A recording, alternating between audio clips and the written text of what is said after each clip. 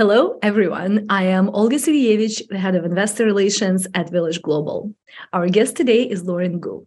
Lauren is the founder of Recharge Capital, a multi-strategy thematic first investment firm. It started as a family office, and then it partnered with leading operating businesses across the world, specific to their thematic focus, to help differentiate themselves across deal generation and investment value add.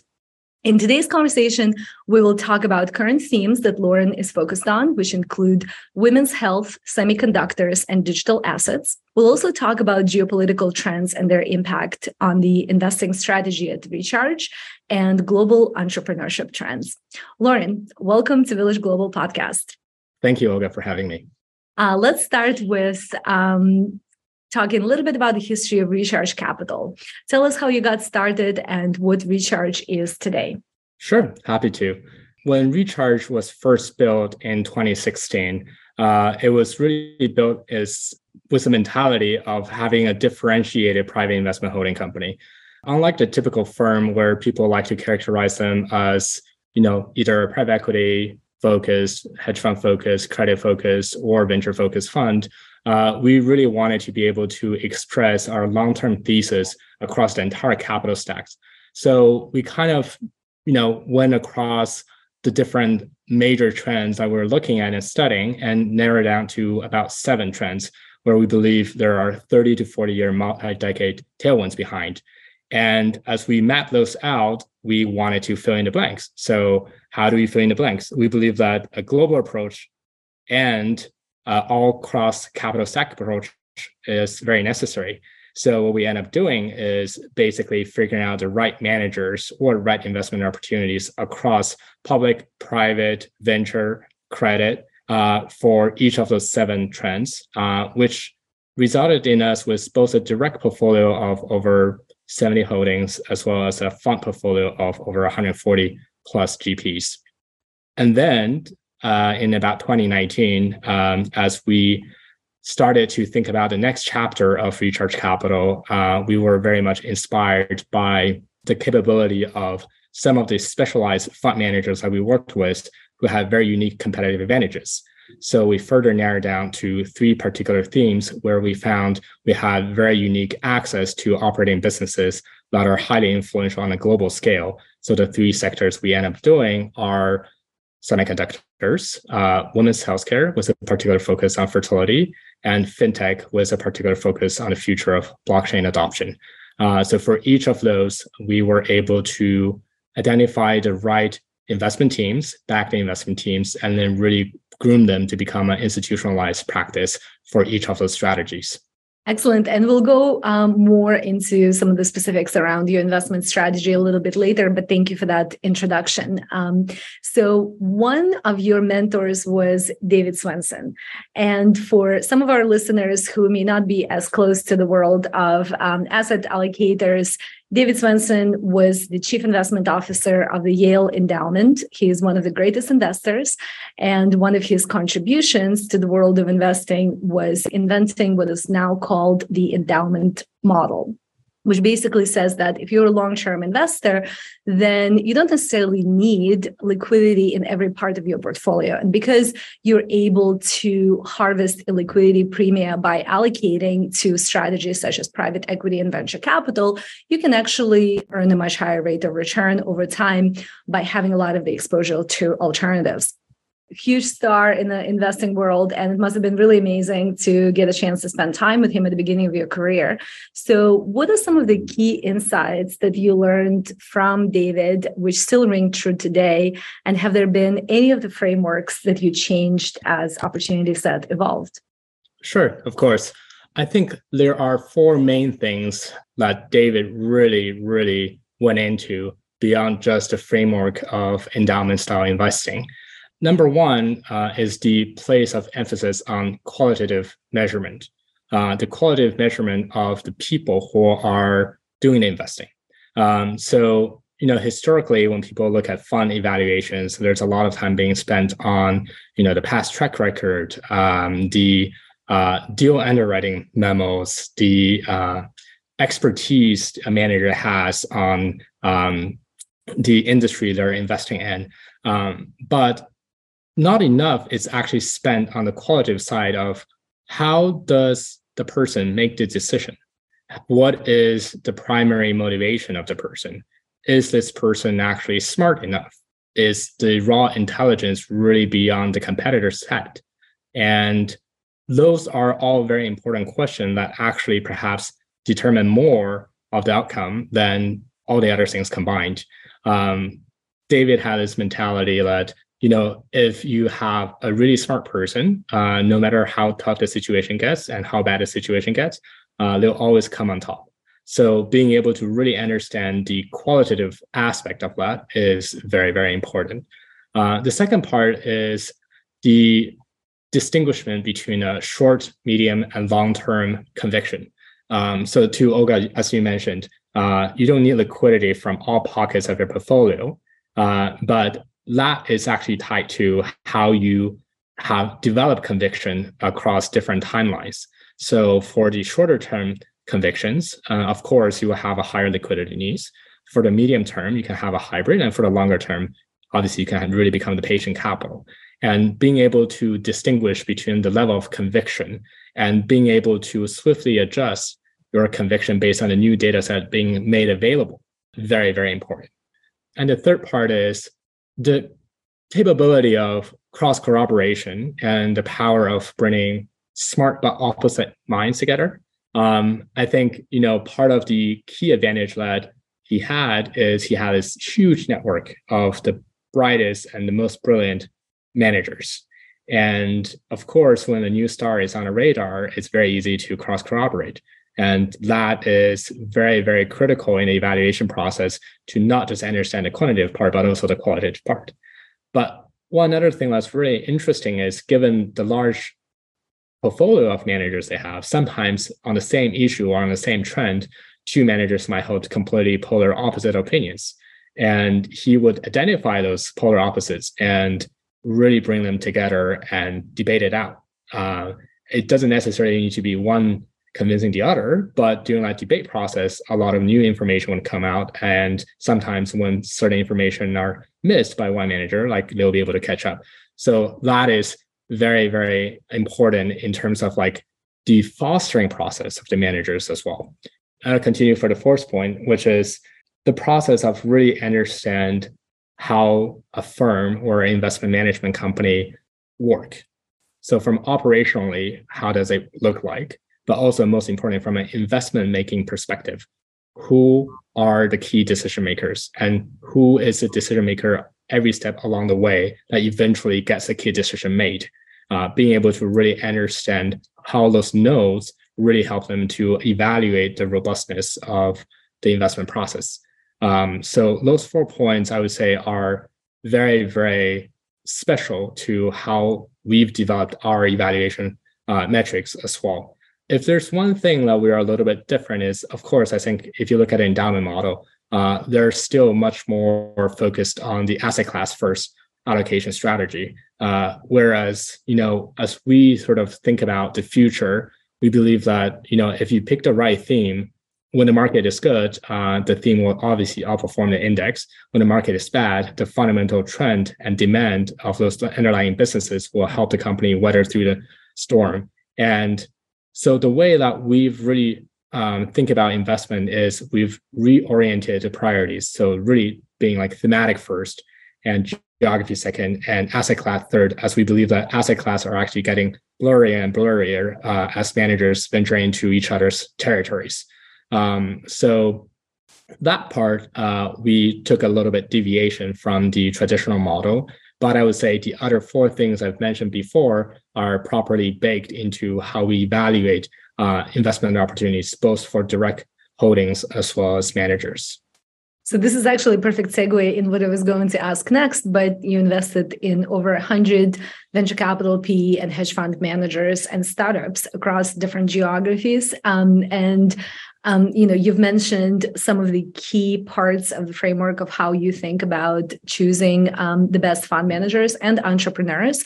But are there any, specific examples maybe you can give us? Like, for example, you talked about choosing the smartest people. So what are some of the non-obvious ways in how you listen to what they say and how you make that decision and evaluate, or some of the other specifics which maybe you started adding to your own framework over time as you were investing in more and more managers?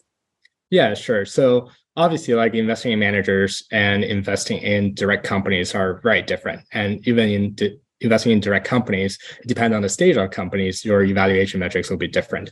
But there's one shared rule for us in terms of evaluation process, whether that's on the direct investing team or on the fund investment team, which is how do we, again, evaluate the raw intelligence and motivation and how these two translate into the unfair competitive advantages. So again, we spend a lot of time really understanding every key decision maker's thought process and where they were in their formative years, where they're now, and how will their past environment or current environment influence their decision and risk-taking processes. I think, Olga, we've talked a little bit before about sort of the 5 soul-searching questions I always ask when, we're about to make a big commitment, whether that's to a fund or to a company. And those questions really edge around their ego, their insecurities, their definition of virtue and vice in life, their wish for legacy after death, as well as their relationship with the people around them. So those questions have nothing to do with their professional capabilities or investment expertise, but it really paints a very interesting picture of how this individual within a bigger organization is functioning and how this individual is interacting with the investments they're making through their psyche and their thought process. And then, of course, when it comes to funds investments, for larger funds with our thematic focus, we tend to find managers who are slightly more asset class focused because we believe that those are the wave makers who are able to do major deals. And we do have a strong preference for smaller funds, actually. We like the very niche focused sector specialist funds that can be nimble and creative in terms of financial engineering and sometimes have capabilities of navigating across different capital structures. And those are also tend to be the managers where we would invest in GP and really foster them to grow into a bigger organization should the opportunity exist. So I want to go back to the soul-searching questions. Were there any memorable instances of the way people responded to some of these questions? And you don't have to name names, but just maybe a story of like a really unusual or interesting answer. So I can give you both a positive example and negative example. And the negative example is actually very quick in terms of weeding out people.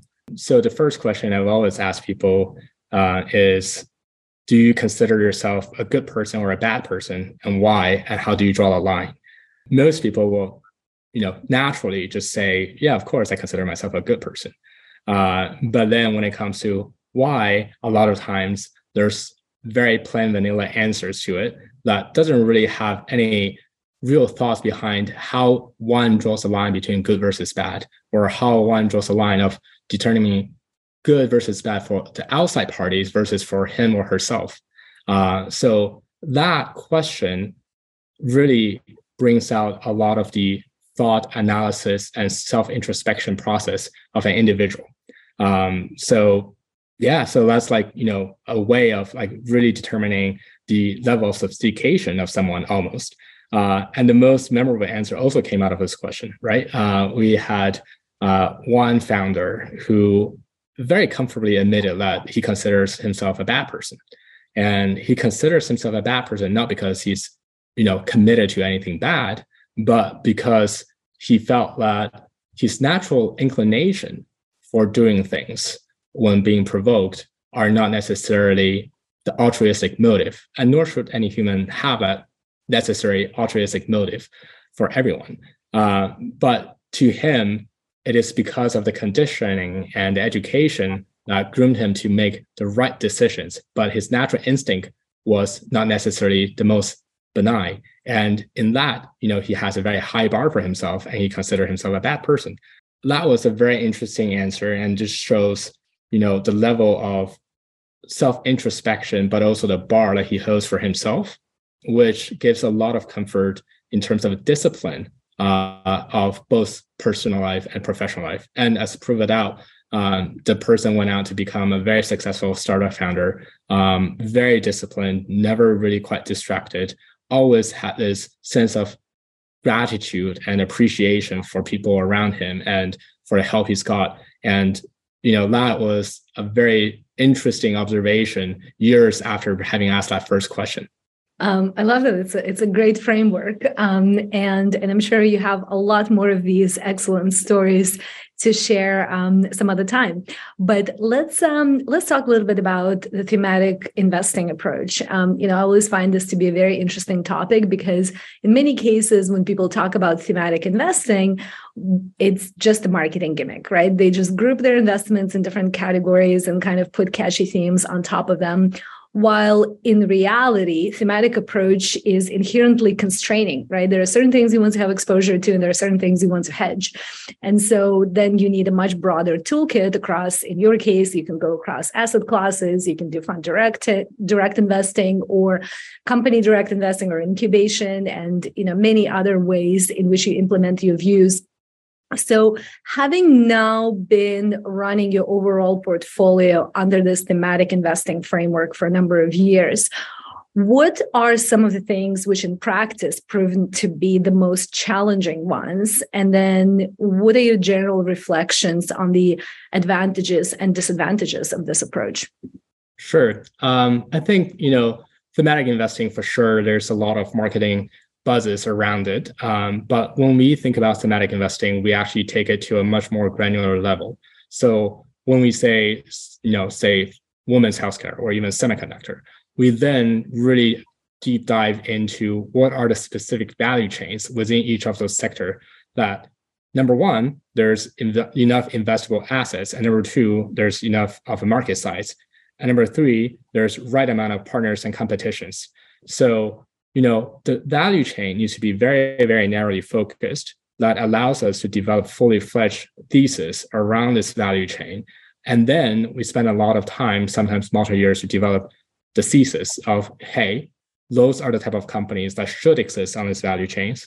What are the different ways we can play this value chain? Are some of the companies already public? Are some of the companies in private? Are some of the companies not existing yet? Do we have the right resources to actually incubate some of those to complete the value chain? What are the missing pieces where we need to chime in to complete either a closed loop ecosystem or make the sector and value chain more efficient? So that is our granular approach within a bigger thematic focus. I would say a big part of the challenge is the public market perception, right? Because every now and then, there's always a sector rotation in the public market. And that does not necessarily change the trends of the underlying sectors and businesses, but it does impact investors' confidence and deter or sometimes demoralize top entrepreneurs from entering that sector. For us, if enough conviction is developed around the business model, this actually becomes a very interesting time to invest. Because if we have the right talent identified, we have the right amount of dry powder to really help fuel this growth, then you're basically entering a very much unsaturated market with very little competition. And that is very good compared to the bull market where, the hot sector might be filled with a lot of noises, smokes, and mirrors. So the public market is a double-edged sword when it comes to thematic investing. Makes sense. And it's been an active environment for fund secondaries in the last year or so. And I know that you've been spending time exploring such opportunities. Can you give us an update on fund secondaries markets, what types of discounts you are seeing, particularly for venture capital funds? And how do you think about secondaries versus fund and company direct opportunities in the current environment? Yeah, I think structured deals, secondaries, are happening quite actively across the board for both funds as well as venture companies directly. For funds, we've been seeing 45 cents to 70 cents on the par, and for companies, direct equity stock, we've been seeing 30 cents to 90 cents on the par, which is a bigger range and wider range. I think that's a function of the case of the fund, like which year of the fund maturity it's in and company stage. or is there any other sort of takeaways? Is it more in the case of funds, sort of top tier funds versus second tier? Are there any general insights? So vintage plays a very big role in that. Mm-hmm. But at the same time, I think people are really going down to analyze the composition of the fund portfolio and basically underwriting each position on its own, which is a lot more work, but technically is the right way of doing it. So I think it's a great opportunity for smart eyes. But obviously, like within that, there are definitely a lot of companies that are not marked to value to zero, but are technically worth zero. So discount erring on the safer side is definitely a buyer's market environment for now. Yep. So let's talk about the current themes that you're focused on. Tell us about why you chose a specific theme, maybe share some of the interesting numbers, statistics about it, and how you implement it. And let's start with women's health. Yeah, sure. Women's health has been very interesting. So women's health was further narrowed down from our more general healthcare thesis. Obviously, healthcare is perhaps one of the most important aspects in not just the investment world, but also people's daily lives. And there's a lot of interesting inefficiencies that are different across the international geographies. So we've been looking a lot in terms of therapeutics. We've been looking a lot in terms of diagnostic. We've been looking a lot in terms of service providers, of course, which actually tends to be the bottleneck for most of the markets. But as we were looking and investing in a lot of those things, one particular sector really broke out in terms of performances, growth, demand, and the ease of customer acquisition almost.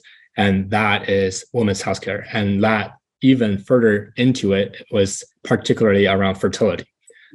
So the interesting thing about that is, you have three trends really working behind it, right?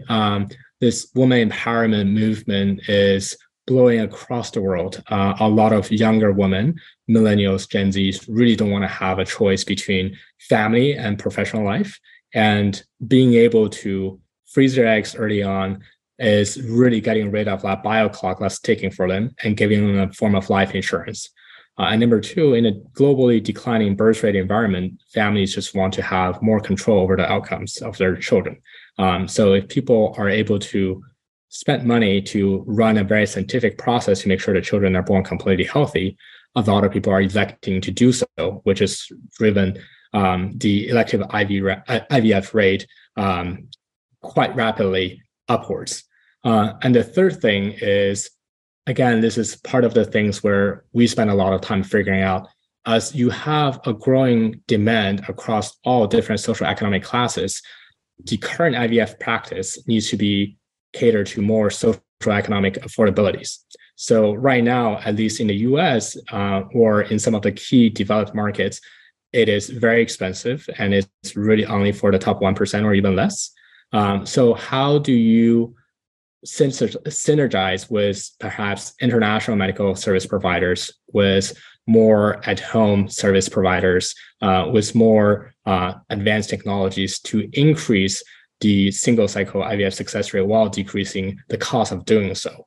And given that there are strong international cost and regulatory arbitrages, it is fragmented enough of a market, and it's difficult for any one player to piece it together. So we think that it makes sense for an investment fund who has a global approach with different offices in different continents to really streamline this theme and figure out how can we piece together an international network of service providers and technologies to better the access as well as success rate of IVF. And with that, you can then extend into the overall women's healthcare full cycle wellness, given that fertility is perhaps the most important decision in a woman's life. And once you have the trust from that, you can have the trust for a lot of the other things. Yep. And last time you shared some of the really interesting statistics around this sector about, the scale of the demand or cost differences or some of those things. Can you maybe share some of those numbers with us? As a sector specialist, you have a unique perspective. Yeah, for sure. I think, there are a couple very interesting stats. For instance, a lot of people might not be aware, but in Mexico, 20 to 23% of their annual cycles nowadays are actually American medical tourists who couldn't afford the IVF process in the US and need to cross the border with, cheaper option. But cheaper option doesn't necessarily mean bad option. Actually, a lot of them have US trained, educated doctors. Some of the facilities are actually brand new and more well equipped than some of the US counterparts. It is really just a difference in healthcare system that created this cost arbitrage. And then in Asia and Southeast Asia, it's also very interesting. The Southeast Asia market is a multi-fragmented market, given that people would always tend to start their experience in Singapore, given that is where it's perceived to have the highest medical standard. But as people go through the customization needs, say, people want to do genetic testing, people want to do gender selection, that has to be done in Malaysia, where it's legally allowed. And if people want to do surrogacy, they have to travel to Thailand. And that fragmentation has really created a lot of inefficiencies in the market. And that is one thing where we believe we'll have a tremendous opportunity to solve. And Southeast Asia is also a net beneficiary of China's export of medical tourism. So China every year exports between 300,000 to 500,000 cycles of IVF, which is about the same size as the total US domestic cycle. So that amount of cycles, most of which go to Southeast Asia because of the physical proximity, language similarity, as well as cost advantages, really is a big market for it to be streamlined and well developed. Let's move to the second theme of semiconductors. There's been a lot going on in that sector recently. So tell us about how you think about the opportunities in the sector and where you're active. Sure. I think semiconductor has obviously been the hot topic for the last 2-3 years during COVID because of the supply chain disruptions. But at the same time, if you talk to a lot of the investors, you end up with either very, very sector specialist who see semiconductors still as a very cyclical business, or you have people who are like, it is important, but it's too technical for us to understand, so we probably just stay out of it. For us, semiconductor enablement thesis is actually not a semiconductor thesis purely. It is more of a geopolitical thesis. So because of this geopolitical development between US and China primarily, we see a lot of the semiconductor companies, especially the larger conglomerates, being squeezed in the middle of those two superpowers. And they were forced to pick sides. And it's very difficult for a company to do so because a lot of them have revenue exposure to both countries. So we found that there's a very interesting opportunity where you can convince and help larger companies to spin off assets that are either one side facing or the other side facing, so that they can be more relieved from the superpower squeeze in the middle. So the spin-off and carve-out is a very key aspect of our direct investing strategy for semiconductors. So we tend to, again, identify a single value chain.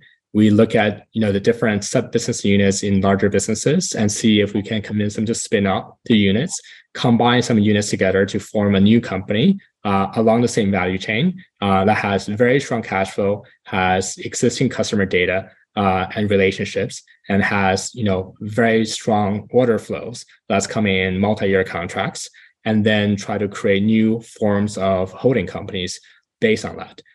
So that's where we're spending a lot of time in Asia, particularly Taiwan, Korea, Japan, and a little bit in Vietnam, to really develop a number of those holding company opportunities. So we recently had Ian Bremmer on the show, and one of his most contested views is that he does not think there's going to be a significant escalation of the conflict between US and China. What's your take on the topic if you have a direct view? So I think, it's always a very fluid situation. From an ideology perspective, of course, the two countries are very different, but the two countries are also so interlinked in terms of trade, commerce, finance, that you will never have a full split. But that doesn't necessarily mean that technology would also not have a full split. In fact, the recent policies issued by the US is really, really trying to forbid technology outflows to China, as well as even to the degree of forbidding talents to outflow to China. So with that in mind, what we can expect, and is very likely to happen, is China and the US will end up with developing their own sets of technology standard, whether that's along semiconductors or sometimes perhaps even biotechs. So what you end up having is the rest of the world will perhaps have to choose which technology standard to follow. And that kind of segregation in terms of technology will create, for investors, more investable assets, because you have basically brand new companies that are built on top of new operating systems. But for the consumers, it is definitely going to become more inefficient and expensive. So that part, we don't have a very optimistic view about. Yeah, which of course we're already seeing that with, for example, COVID vaccines, right? Exactly. So let's move to the third theme, which is fintech and specifically digital assets.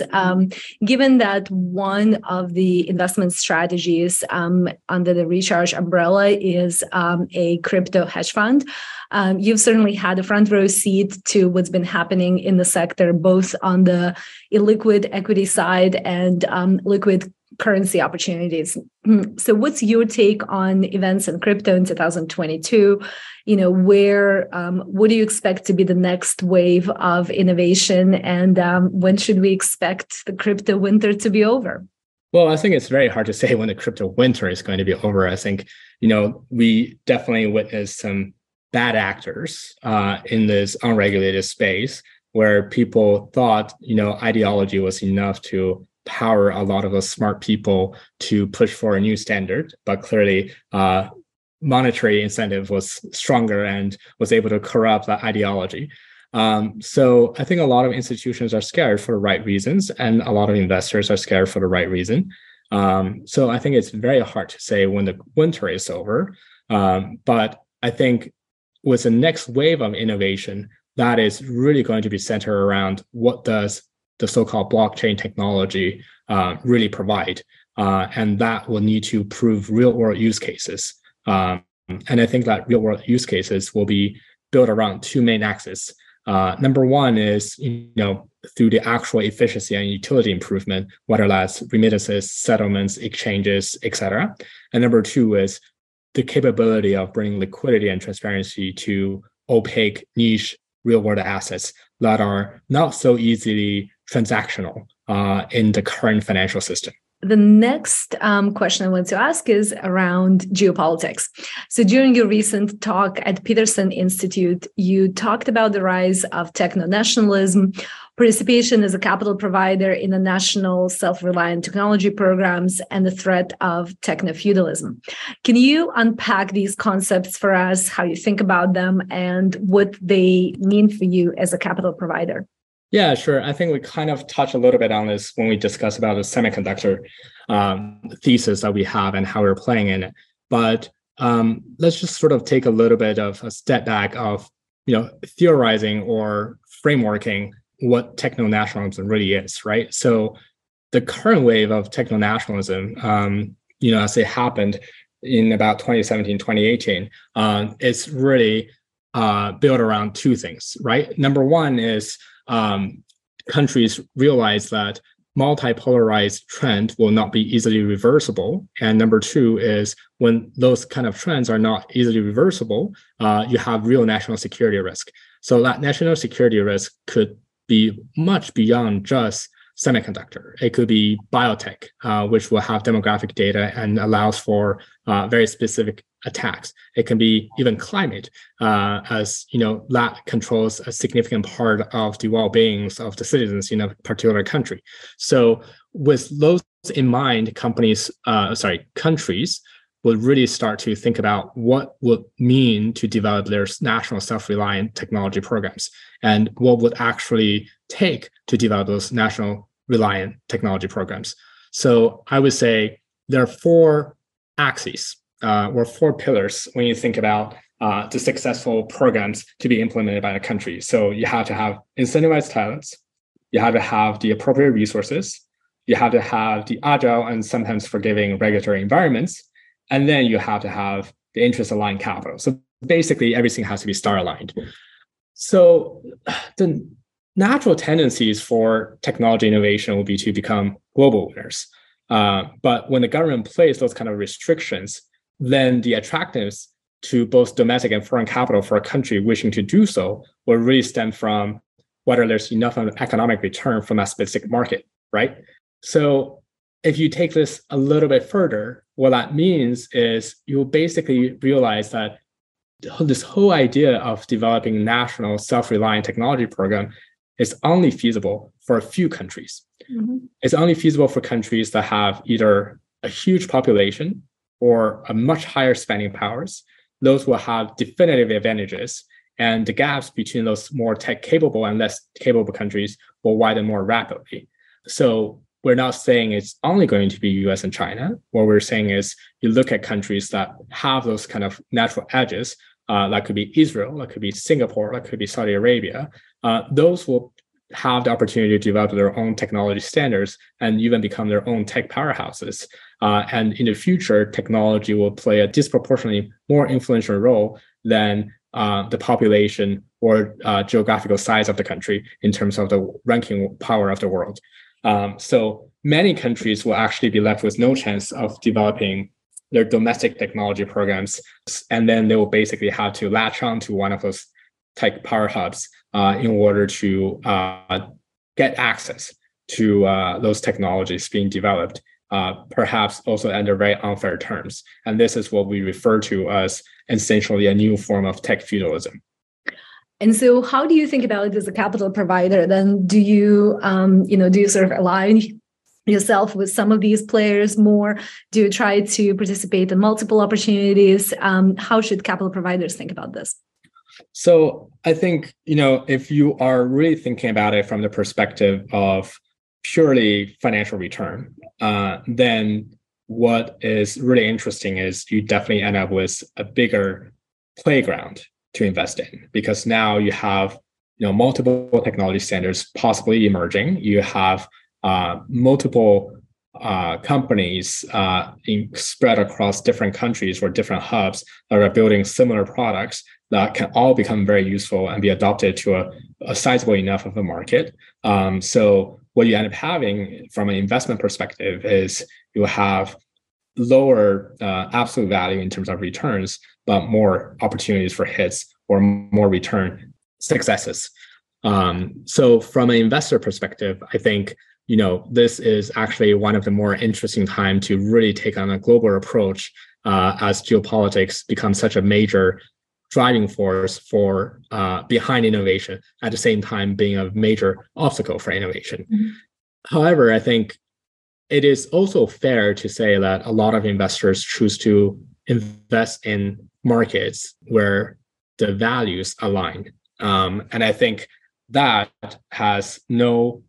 is absolutely correct as well. And it's very much of a personal choice or a firm's choice. You are technically limiting yourself to specific market, but that doesn't mean that the specific market doesn't produce the type of return multiples that you want. You end up with more concentrated portfolio, and that is geographically, and that is also perfectly fine. So it kind of just goes to whether you want to have a more index global play or you want to have more of a concentrated local geography play.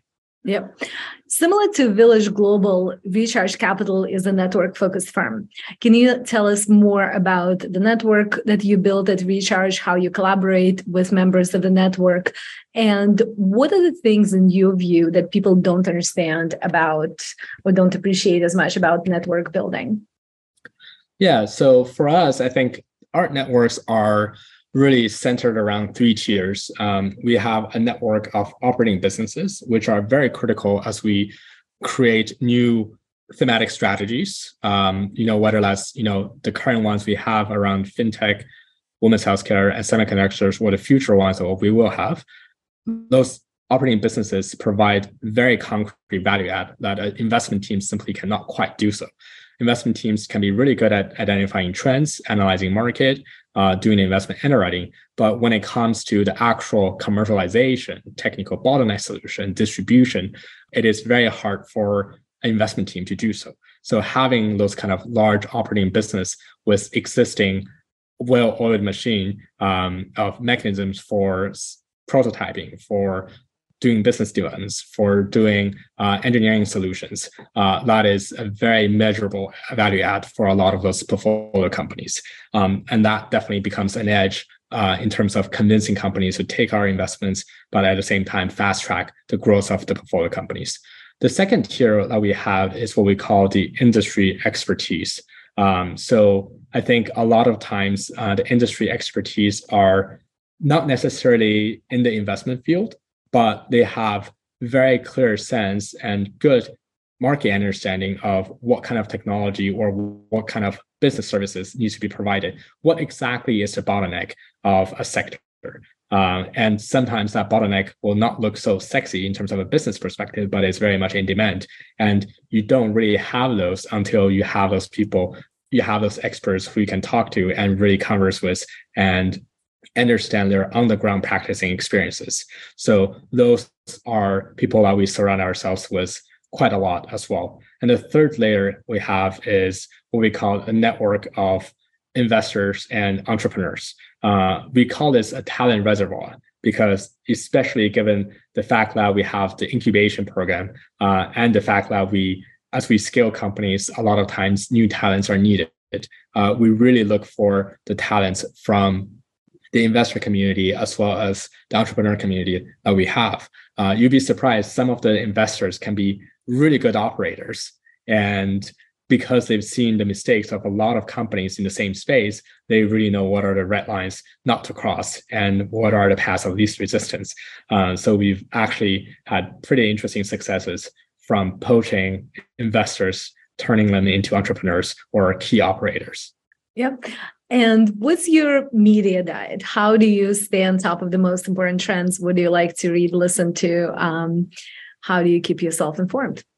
Yeah, so I think, obviously like the conventional suspects, New York Times, Bloomberg, Wall Street Journal, institutional investors, those things are sort of standard in terms of just getting the overall general macro news update. And I follow a lot of macroeconomic blogs because it's always very interesting to see either the academics or researchers debating about where they think the world is going and have their opinions about how the central banks or the governments are thinking about navigating out of either a nasty situation or thinking about stimulating the economy. There's one particular blog that I really enjoy. It's called The Notes on the Crisis. The writer, Nathan, was a self-taught economist, and his analysis is very sharp. And he's got a very interesting followings, including some of the Fed bankers who would actually engage in pretty intellectual debates with him, and he'll report this out. So that one I highly recommend. The key thing for me, though, is actually the regional news. So given that we have a global operation, I try to read a lot of global regional news, whether that's local Singaporean news, local Malaysian news, local even Spanish news, local Portuguese news, just to understand, the companies that we have in those markets. Are there any interesting tailwinds or headwinds around them? Obviously, some of those will require translation services, but I think it is very important to have that local perspective and understand and try to understand and appreciate the nuance from a local reporter's perspective or local media's perspective, rather than seeing everything through the American lens. And let's conclude this conversation on one of my favorite topics. But one of your interests and passions is art. So tell us about your collecting history, how you think about art, and what are some of the things that you appreciate about it, which may not be obvious to others? Yeah, sure. It is indeed one of my favorite topics to talk about, as I see that as my salvation from my day-to-day work life. So my collecting history started in my freshman year of college. And since then, I felt like from the very beginning, I had a very strong emotional connection to the surrealism movement. Perhaps it was because growing up, I felt like I was never a kid that fit in, given that I traveled a lot to different countries. I was always a third culture kid and always seeked for a place of escape or a moment of escape. And the surrealism works really spoke to me in that way. So I collected about 4 years of the modern masters from de Chirico, Magritte, Ernst onwards. And then when I moved to New York, I was exposed to this wonderful scene of contemporary art, and I carried on with the lineage of surrealism. And what has been really interesting is that if you look at some of the most interesting and inspiring contemporary surrealist artists nowadays, they also have this kind of similar escapism mentality as the old masters had in the early 1900s. And I think what has been really interesting is a lot of those artists tend to be minority artists, where they are channeling out their frustration and anger about the injustice and inequality of the society through their work pieces. And those work pieces render beautifully, but provoke a lot of thoughts around it. And I think those are somewhat very thematic as well. I kind of carry this thematic approach to art collecting, where I find supporting and collecting artists who have a very strong message to say, and that message can potentially transcend across time and generations, that still be distilled as an essence, to be very, very exciting. And of course, there's the part that, art collecting generates a lot of additional perspective on life. Unlike the typical finance investment environment, artists, a lot of them, once you get to know them, they're very pure, they're very perfectionist. They really understand the personal message they're trying to send out. They do not have necessarily a big ambition of leaving a mark on art history, but they feel them as adding the bricks to the wall. And that kind of dedication, craftsmanship, and pursuit of excellence are really soothing for a person who works in a very fast-paced environment for finance. Yeah, I've always found that the biggest difference between how artists think about the world and perhaps the rest of us is the long-term focus, right? Most of the artists have focus that is truly beyond their lifetimes, and they live by it, and they create work with that expectation in mind. And I find that on the investing side, if you consider yourself a 10+ year investor, you think of it as very long-term, right? While in the broader context of history, that may not even be enough to sort of digest and understand what's happening in society today. So thank you so much for joining our podcast today. It's been great to discuss all of these topics with you, from thematic investing to art.